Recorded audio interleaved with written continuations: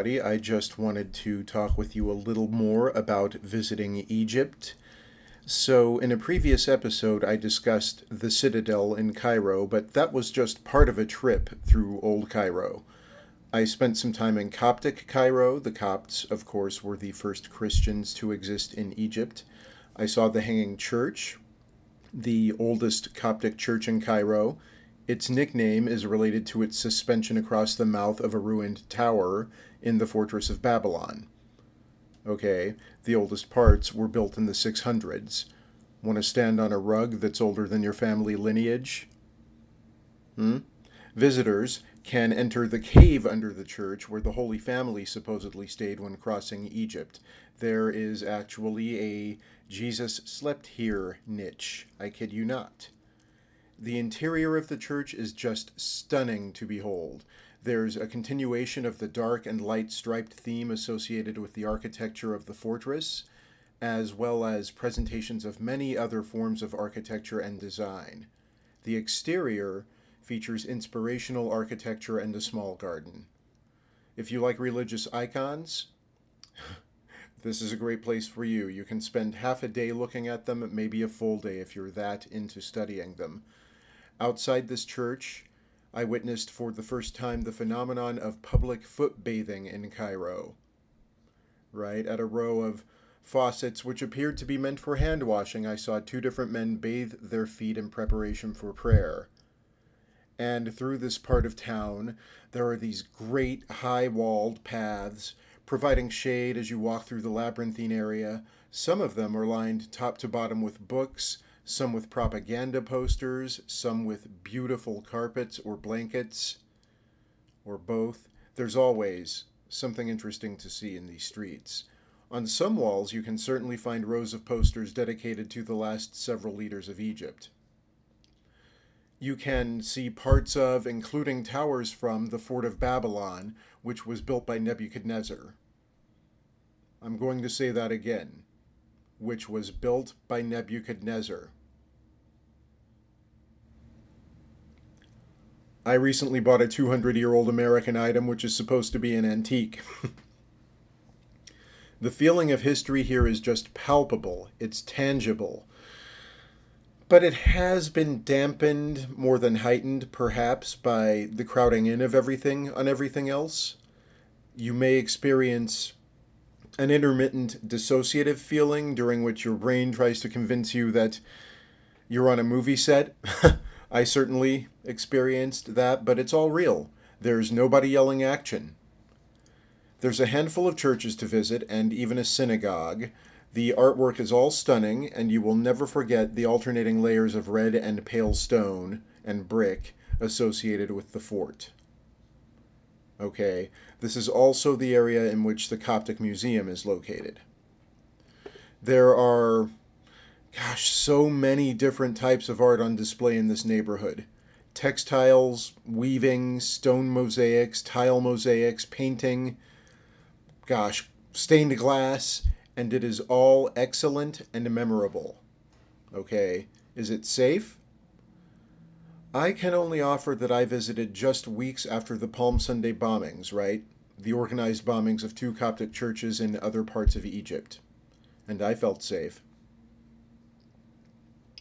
Off to the Khan el-Khalili, that famous Egyptian bazaar that you've seen in so many movies and documentaries.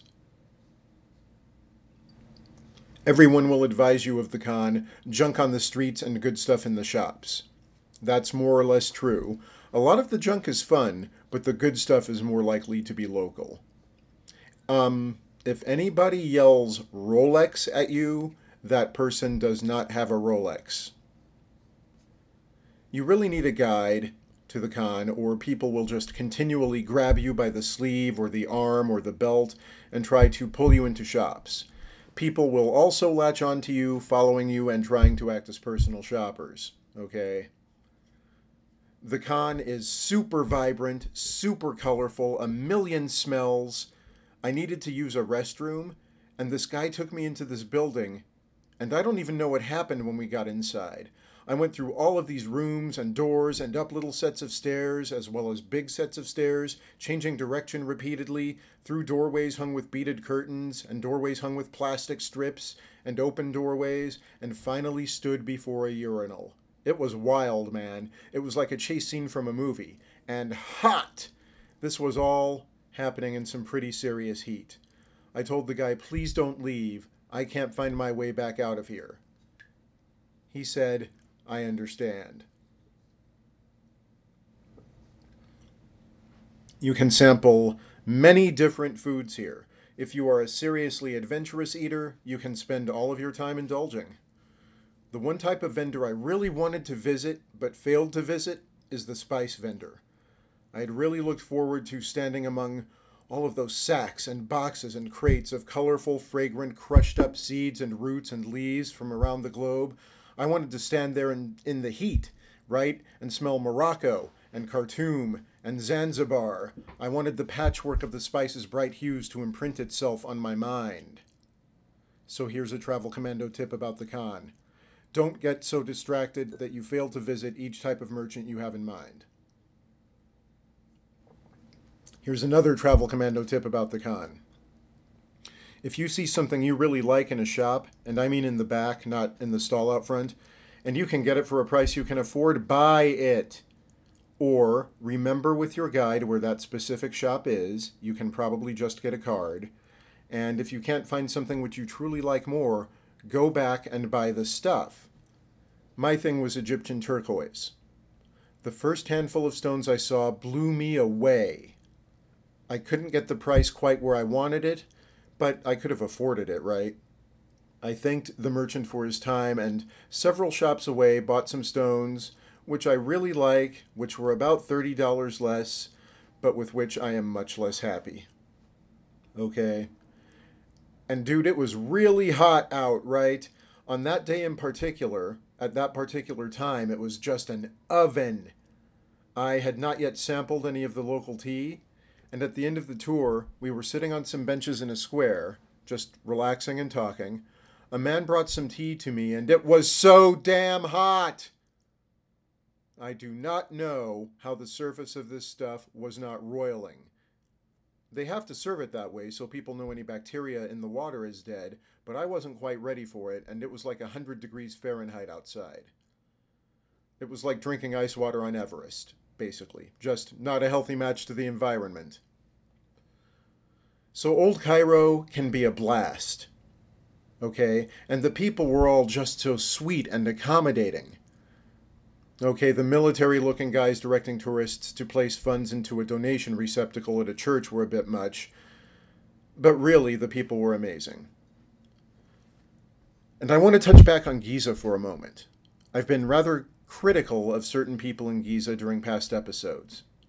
However, I have also pointed out the genuine sweetness one encounters when not directly in front of the pyramids, and even a few such examples right across the street.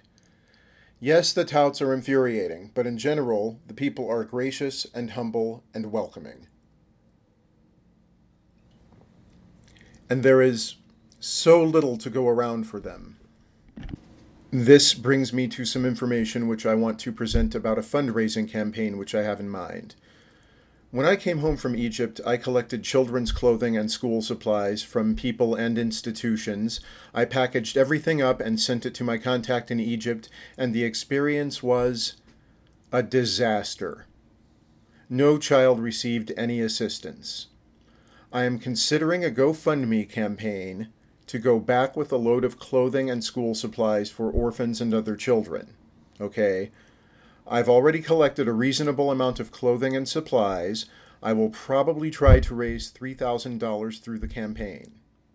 Please feel free to share any thoughts with me, any input or advice at travelcommando@hotmail.com or to follow me on Instagram and direct message me there.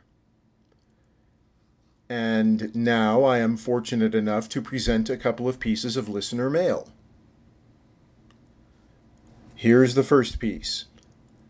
Hi, Travel Commando. Like you, I have what people would call food issues. I am currently traveling across Asia, writing a book for people like us. I'll send you a copy when it's done. Thanks for the comments about beef jerky and sunflower seeds. You're not the only one. Robert. Well, thank you very much, Robert. I definitely look forward to reading your book. Crossing Asia on a stomach like mine would be a daunting feat, and I admire you. Here's another piece of mail. Dear Travel Commando, did you use any clothing or gear to keep cool in Egypt? Bree. Fantastic question. Yes, I did. I used a Hypercool brand evaporative cooling hat, and the way that works is you soak the hat in ice water for 20 to 40 minutes before you go out, and then you wear it. Now, the bill will drip quite a bit for like 15 minutes. That gets a little irritating. But other than that, I found the hat to be a perfectly useful piece of equipment, and it would keep my head cool for 3 to 4 hours at a time. I recommend it. Now, there may be a little quality issue with my particular hat. After a handful of uses, a rip formed where the bill meets the crown. But all in all, still worth the money, I'd say, just for the protection it gave me during the Egypt trip. I also used evaporative cooling wristbands and bandanas that work basically the same way. And I obtained these from different manufacturers. These items are readily available online. They are also quite inexpensive. I also recommend taking a pair of polarized sunglasses and a pair of non-polarized sunglasses so that you can make your choice for the day depending on what's going on with the sunlight at the time. I hope you've enjoyed this episode, and I will talk to you soon. Bye-bye.